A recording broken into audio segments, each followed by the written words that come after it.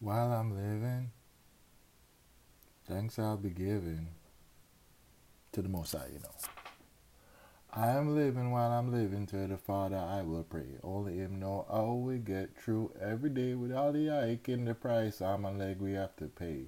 While our leaders play. Hello, people. My name is Patrick Rico Williams. Again, Patrick Rico Williams, and I'm the host of Stu Dog Sales. Stu Dog Sales is a podcast created specifically to kind of retake the narrative around immigration. The goal of this is to. I'm recording this actually with 2 days left before we actually have like this this election of our lives, right? So it's right now it's November 11th, 2020. But again, this is the continuation of a project that I started last year. Um, I am an author. That's one of my identities, right? So like I'm actually working on a book named Immigrant. It's been something I've been working on for a while, and I wanted to create a companion piece for that project. Um, the reason I think this is important is I think it's important that we actually take back the narrative around immigration because the pervasive narrative is dangerous. The pervasive narrative that's been pushed by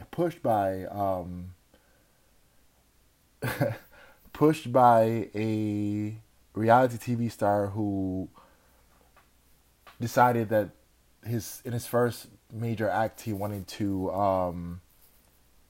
delegitimize a sitting president by saying that person was an immigrant and like by continuing to spew that narrative kind of is the starting place, right? So the idea of at least with his immigration stance, right? The idea that um,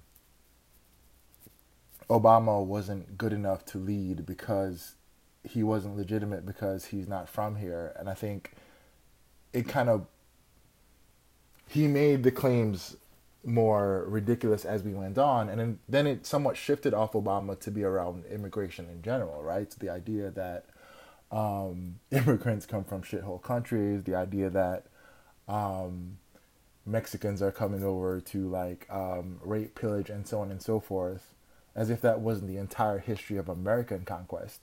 Um, these are things that have been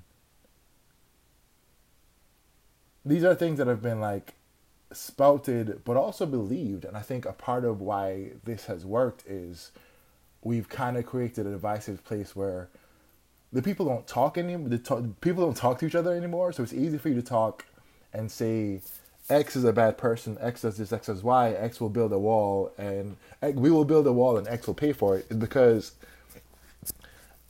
based on how we are segregated now, which is funny because we're actually more, in some senses, more segregated than we were before the acts were passed to make segregation illegal, right? So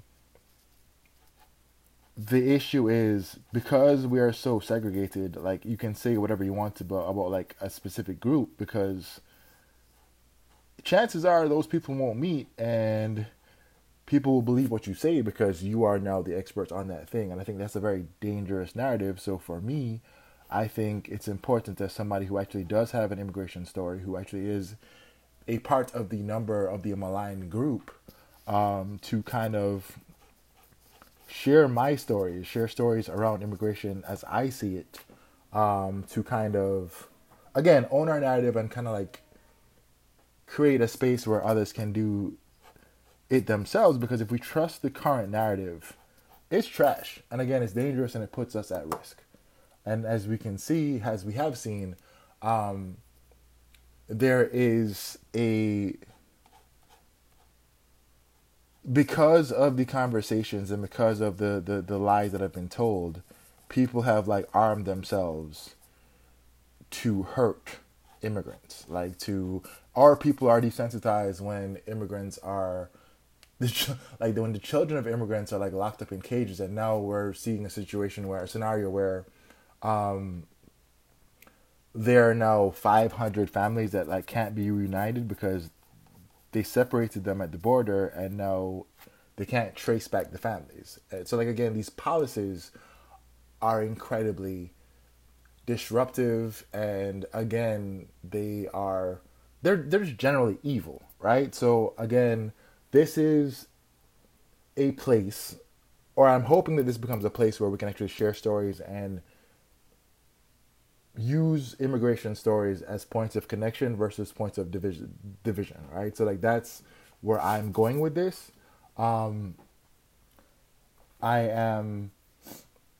There has been a break between the first podcast and this one, and while personally there's been a lot going on, I think it was also important for the break to occur because I'll be 100% honest with you. Like, I haven't really been doing, up until that point, and I'll explain it more in the piece I'm about to read. I'd known my story and I'd been like very proud of my story and so on and so forth, but I haven't really shared it as a means of, I haven't shared it in any real way, but also while I knew my story, I wasn't really as plugged into the stories of others. Like, so in the last couple of years, actually more, and recently in the last couple of months, like I've been doing more work than I've ever done around immigrant advocacy, right? So immigrant, like, and I think I'd always known that we were more alike than we were different, but it was just like trying to, it's funny because when you speak about immigration, black immigrants aren't the face that you typically see, right? So a lot of things aren't necessarily geared for us.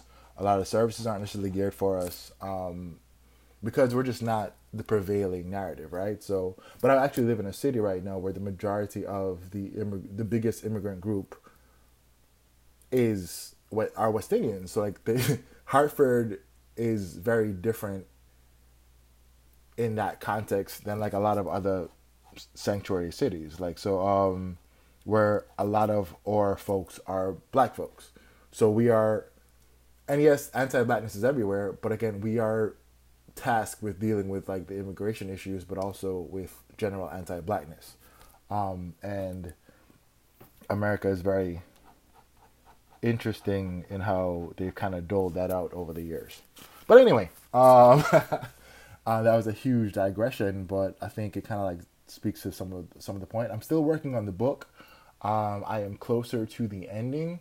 However, I have gained a lot of context in the last year or so around how other immigrants are faring in this country, in this city, and it's been a lesson. Like, you think you know something until you see it from somebody else's eyes, and I think again, this is one of the reasons we're doing this, to kind of like peel back the curtain and give people who are interested a look behind the scenes, so they don't have to listen to the narratives that are actually being spouted, right? So that is what this is. And also stewed oxtails, as I said in the first one, it's a play on words, but also if you know anything, if you've been to a Jamaican restaurant, you'll know that like oxtail is one of the most pristine things that one can order. It's also at this point the most expensive. I think it rivals fish. A snapper would be like one of the most expensive meals that you can order in a Jamaican restaurant. And I've said this too. The thing is, like, I think oxtails are one of the greatest images of black resilience, right? So the general history of that and a lot of like black delicacies are they start because like those are the things that we had access to, right? So the people who owned captive Africans, they had first pick, and they had like the prime cuts, they had the filet mignon and so on and so forth, right? We got the tail, and from the tail, because we come from a wonderful tradition of and just phenomenal ancestors of like just knowing how to take something deemed as bad and make it really good. We have created and we've crafted something that is actually, no, oxtail might be one of the most expensive things that you can actually purchase in the store. Because other cultures have kind of like gotten into it. I've gone into bodegas and seen them serving food with oxtails in it. So I think if you ever question how amazing black folks are, that is one of the prime examples. We've taken something that was a throwaway and made it into like a prime cut of beef. And that's just out of sheer brilliance. So yeah, I am back. Actually, so the piece I'm going to share with you is one. Actually, so I originally decided I was going to come back and like kind of revive this podcast in the last like week or so, and I released an article on Medium called "The Melting Pot Paradox," which I was honestly originally writing for this, because I typically kind of like write and like share. I speak to you guys and I share a story. I was writing it specifically for this, but then I shared it on Medium. And I'd like to thank everybody who's been positive, who's like given feedback, and I love that there are people who have their own immigration stories, who've reached out and are. We had like a good conversation, kind of discussing like the places where our stories connect, and people like of like different races as well too. Like it's my story, and I understand that it's not the story, but I understand also that like there are places where we can have conversations around experiences and shared experiences. And I think that for me, the conversations that come from doing this work and like doing this podcast and writing these pieces, for me, it's important because again, I'm using it as a point of, as points of connection. So I'm going to share a piece.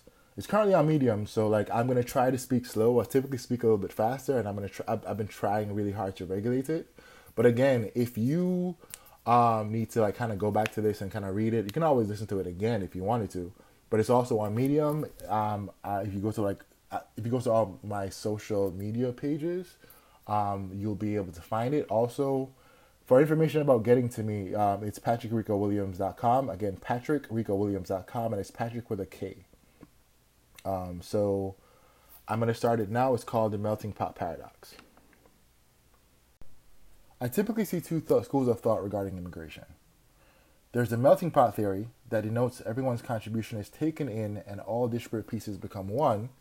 The second is that of the salad bowl, where we are all together and have united to become a larger thing, but we all maintain ownership of our individual characteristics, all of which adding necessary layers to the overall tapestry. The latter is the preferred mindset. It's a scenario that best describes the lives and migration patterns of people that have had to start over. We follow definitive migration roadmaps, flocking to the locales that our friends, family members, and ancestors first traversed. The salad bowl analogy best highlights this. America, and most other migratory ports, now boast several Chinatowns and little insert countries here. When leaving everything you know, it's best to stick with places where folks you know have already started setting down roots. Jamaicans have largely settled in New York, South Florida, and Connecticut. When it was my turn to make my American pilgrimage, I had uncles living in each state. I was fortunate enough to be able to pick my destination.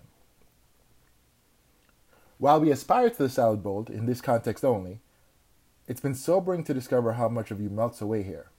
You make the leap, and what's never discussed is how life will undoubtedly continue to move on without you. A lot is made of surveying your prospects, packing your life into two suitcases and a parcel of hand luggage, the adventure you're about to partake in, creating a new life in a foreign land. We don't typically discuss what you're leaving and how easily that move can become permanent. The people, places, and things you'll probably never see again. You can't exist in two separate realities. Once you've committed to one, you've forfeited the other. I've never regretted moving. As a 15-year-old flown into a new existence, I didn't have the wherewithal to maintain connections with those I'd left. Today, I have no tangible friendships in the country of my birth. I'm cool with a few of my brother's friends, but did not mind to my own. My immigration story is laden with privilege and sacrifices that are not my own. I've often cited the Walter Lippmann quote in telling it. We sit in the shade of trees others have planted. This reality is twofold. I'm intimately aware that my status is documented is as random as those who share the distinction of being undocumented. The benefits I'm afforded are arbitrary, to me at least. They were hard fought, but again, I didn't do the fighting. Which is why I've long maligned the argument that either existence carries any greater moral value. People are a sum of their experiences. At 4, due to the maneuvering of my grandmother, I was afforded the ability to travel throughout the states frequently. My immediate family was granted resident alien cards, commonly referred to as green cards, and renewable every 10 years. This card is shockingly akin to freedom papers issued to former captive Africans who gained liberation from antebellum America in the way that allowed the cardholder to move from state to state mostly unencumbered. Up to September 2020, immigrants in sanctuary cities were being advised to walk with their documentation in the midst of nationwide immigration and custom enforcement raids. In both scenarios, being caught sans freedom papers or green card spelled certain detainment, at the very least. The original goal of my August 1999 trip to Hartford, Connecticut was to renew said green card. However, in a meeting with my then principal, we largely left with the feeling that continuing at this school wasn't an option. I transferred to that school only a year prior, and while I thought things were going well, my grades reflected an entirely different reality. So with the 2 days left before the flight, a new plan was drawn up. There was another conversation, and I was asked to pick which uncle I wanted to live with. With love to all involved, at the time, Connecticut seemed less volatile. My brother just started his freshman year at Wesleyan University. I'm positive that also factored into the decision. I'm not sure if this is still common practice, as several immigration practices have shifted since the September 11th terrorist attack and the founding of the U.S. Department of Homeland Security in 2002. However, in the process of renewing my green card, I was instructed to surrender the expiring document and wait for the new one to be mailed. Somewhere in that transitional period, it became clear that my documentation was lost in America's care. The next 13 years were filled with speculation, accusations, trips to the Hartford Immigration Office, paperwork that didn't always quite feel official. As an example, I once traveled with a passport picture stapled to a postcard-sized piece of construction paper. That was it. I don't even remember what the name of that form was. And pointless interviews in airport interrogation rooms. Even after I successfully renewed again in 2009, the accusation levied on most flights back into the country was that I had somewhat created this new card. Being completely candid, my application for citizenship wasn't filed out in any sense of fidelity to America. On the contrary, I just wanted the interrogations to stop. One would think that these experiences would have led to life amplifying the voices of immigrants who haven't been as fortunate, not gifted with the ability to move around through America, relatively unbothered, again, relative, I'm still black. Honestly, until the last few years, my advocacy has centered around youth development and blackness. There's privilege to not having to think about your immigration status, and a significant part of the melting of said responsibility occurs when my ties to this country, speaking solely from the immigration perspective, were no longer in question. I am one of the many who are apathetic, but shocking to action through the words and actions of Donald Trump. Seeing the narrative around us being shaped with malcontent, hearing the shithole country's narrative, the aforementioned ICE raids, one day it was clear to me that while I'd always carried and displayed a strong sense of pride in my Jamaicanness, I'd never seen that identity as a tool for change or even connection. Like most of us, we'd become entrenched in the othering of another kind. I was still being adversely affected by public policy, being profiled, pulled over, and harassed. The only difference was that no one asked me my green card anymore. These past years were the first in which I'd actively spent time working to use my story, and that of others to take back the narrative around immigration. To honor the bravery of the many who'd had to start over, to walk a path they'd only heard about, the ones who'd heard that the streets were lined in gold, only to learn that redlining kept us out of those neighborhoods. The ones who are tasked to prove their love constantly. My grandmother has uttered this quote consistently.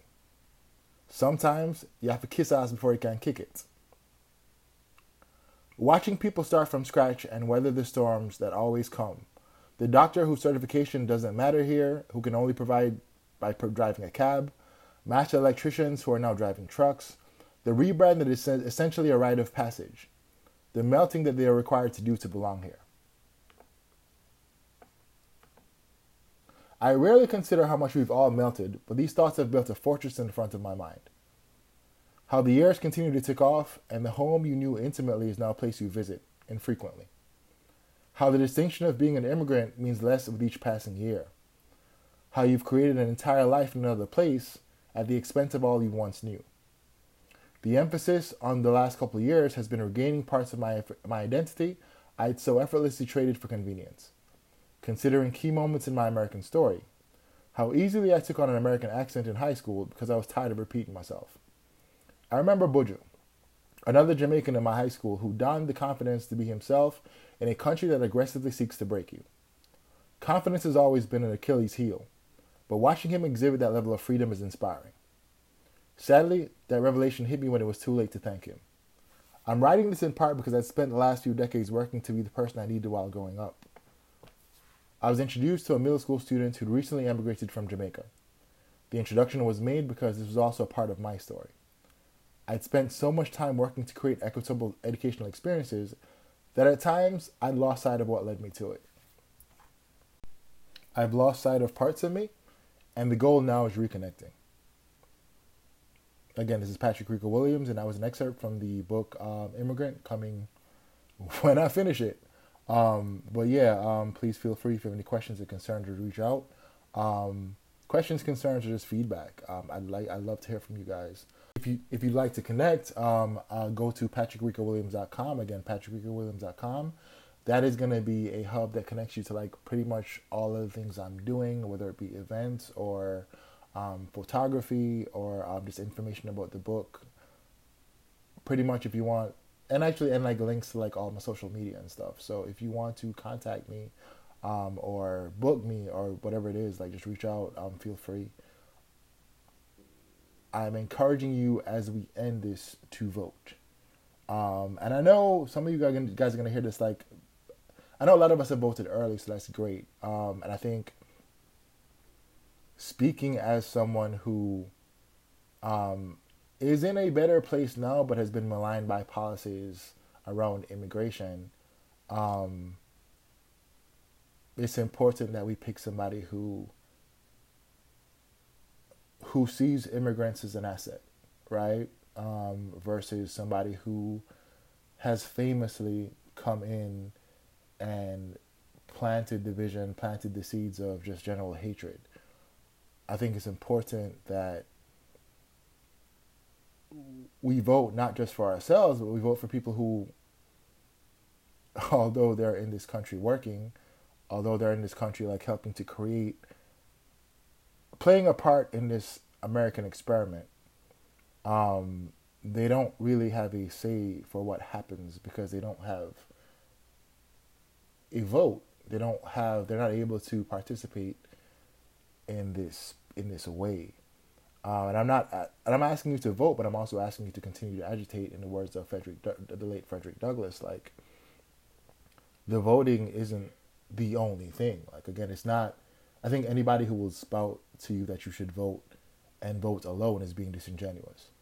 We need to vote. We need to show up. We need to, more specifically, vote locally and like hold our local people accountable. Because again, if we're doing that, the trickle down economics is trash, and we've seen that, right? But I do believe that like if we do what we're supposed to be doing as a public, we can trickle a new conscience up, right? Because again, typically the people at the bottom are the ones who are most intimately affected by shifting policies and so on and so forth. And I think it is in our best interest to listen to the voices that aren't typically heard, to center the voices that aren't typically heard.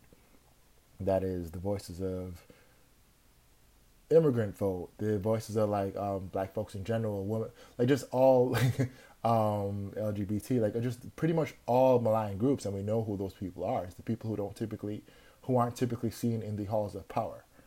And I think if we do what we're supposed to be doing as far as like engaging politically, we have an opportunity to kind of like shake up the room and put these people and these voices in the places where they need to be. So I'm asking you, and a lot of you have already voted, but if you're on the fence, just like have a gut check conversation. And I'm saying this understanding that like there aren't many people on the fence. But if you are, yes, you're voting for the things that you think are important, but also you are voting for the future. So I'm asking you, please take this seriously and go to the polls. Be safe. And yeah, thank you for checking this out. The next one will become a lot sooner than the break from the first one. But again, thanks for your time. Appreciate you. Be safe.